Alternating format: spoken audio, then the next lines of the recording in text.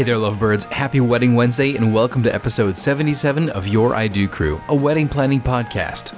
Each week, co-hosts Atan and Lindsay bring over 30 years of industry experience to the table with insight and interviews from local and national wedding pros to give you the best tips, tricks, and hacks that will take the stress out of your wedding planning process and help elevate your special day. So grab something old and something new. It's time to listen to Your I Do Crew.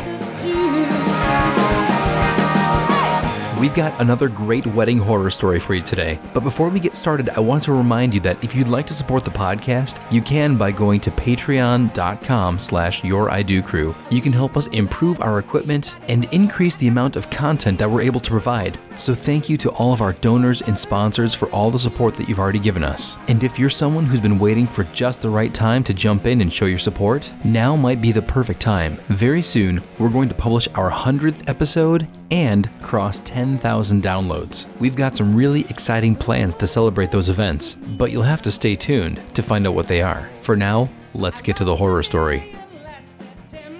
So I wanted to tell a horror story about a coordinator at a church, and we will loosely use the word coordinator in quotes when we refer to this lovely human being. So we had this coordinator, like I said. Yeah, and lots of air quotes here. Lots of air quotes. She wasn't the most helpful person, and I feel like they usually are. Usually when I walk in and I've got all of my stuff, you know, if it's a church I haven't been to and they don't recognize me, then they'll come up to me and say, hey, like, here are our rules, and you know, this is what time you need to be done. And usually they're really, really good. Usually they take their jobs very seriously, I feel like. So, sure. And then if I ever have any issues, you know, they're usually the person I talk to, like, well, can't we go in the balcony? Because we got 2 photographers. Like, we can't just both be off to the side, you know? So, right. So with this woman, basically everything was fine. Our couple got married, and as the wedding, everybody's kind of walking out, she comes up to me really abruptly and she's like, are you guys done?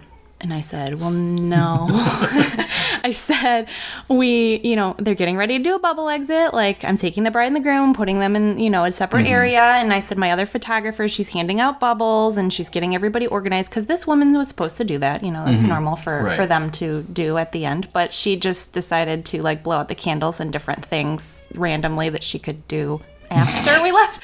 I don't really understand what she was doing. I think she just wanted to be away from people. Okay. And maybe she was just having a bad day. I don't know. I don't know. So yeah, she came up to me and said that. And I was like, well, no, we're getting ready to do the bubble exit. Then we have family formals. And she just kind of cut me off. And she was like, okay, well, you only have 15 minutes.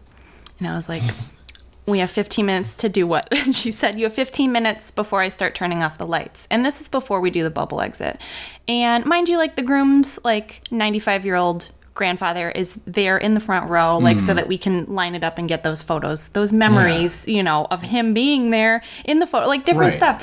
And so we grab all that really quick, and then while my second photographer is still photographing, I run back in the church, I get all my lighting set up and everything, and we just start boom, boom, boom, going through all the people really fast. And we actually got it done in 17 minutes, and I'm super proud of us, because that's really quick for, like, large family groupings, all the wedding party photos, everything.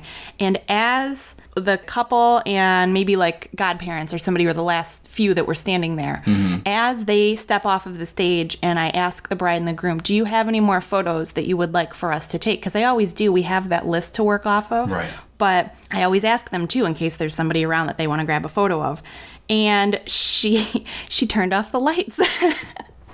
And I could not believe it. Like, the parents were still inside, the bride and the groom, like, we're all still right there. So I just kind of was like, okay, I guess we're done, you know? And I could be like that because these are, like, extended family. It was like an extended family wedding. Okay. And so it was one of those things where I just kind of was like, I guess we're done.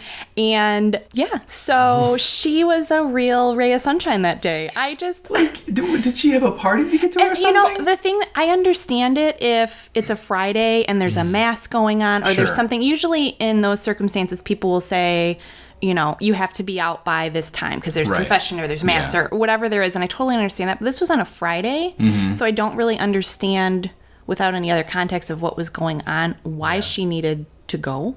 Unless it was for personal reasons. She had What time was the ceremony planned? It was like 3:30 or 4 o'clock.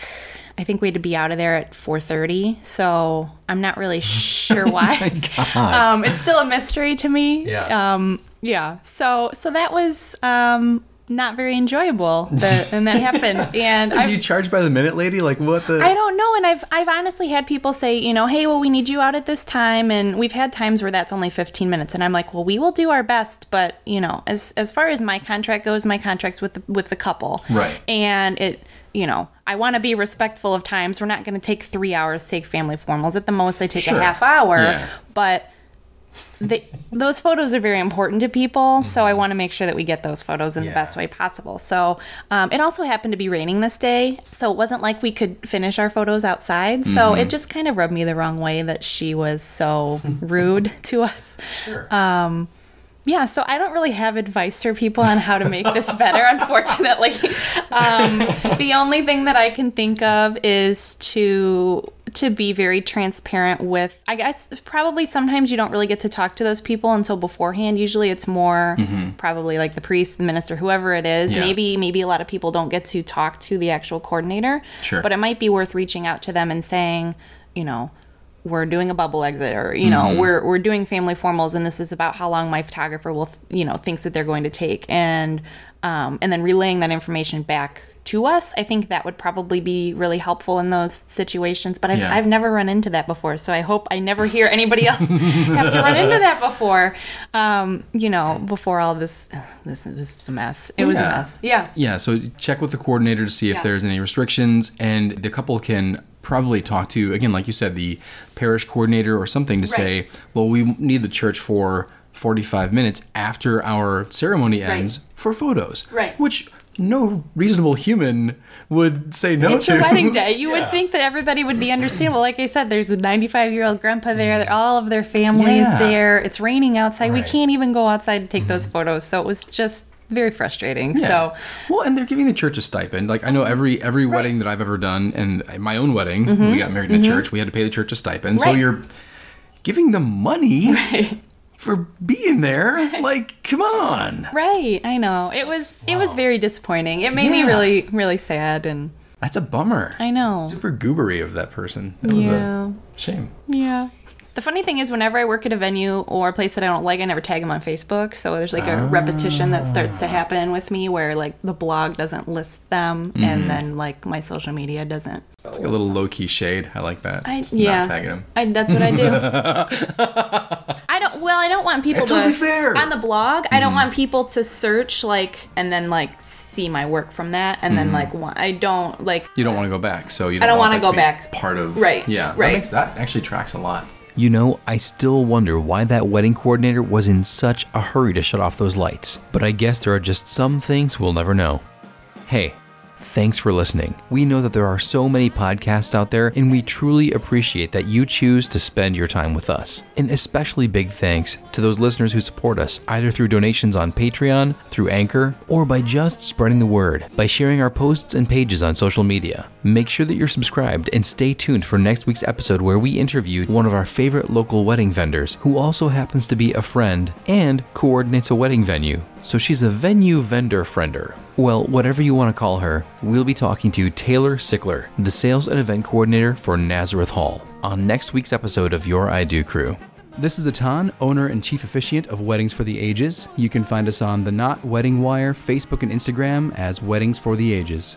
And this is Lindsay Roselle with Lucky Bird Photography. You can find me on Wedding Wire, The Knot, and you can also find me on social media using @LuckyBirdPhoto. If you liked what you heard today, help us spread the love.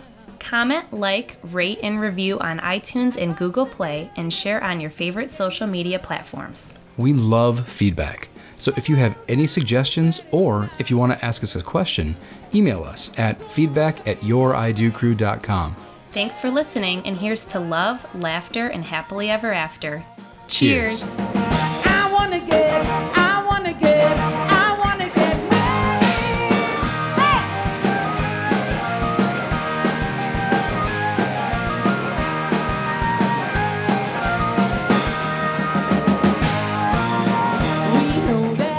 Music credits are as follows. Song title, I Want to Get Married, by artist D Cylinders, from the Free Music Archive. Attribution, non-commercial, no derivatives, 4.0 International. for lovers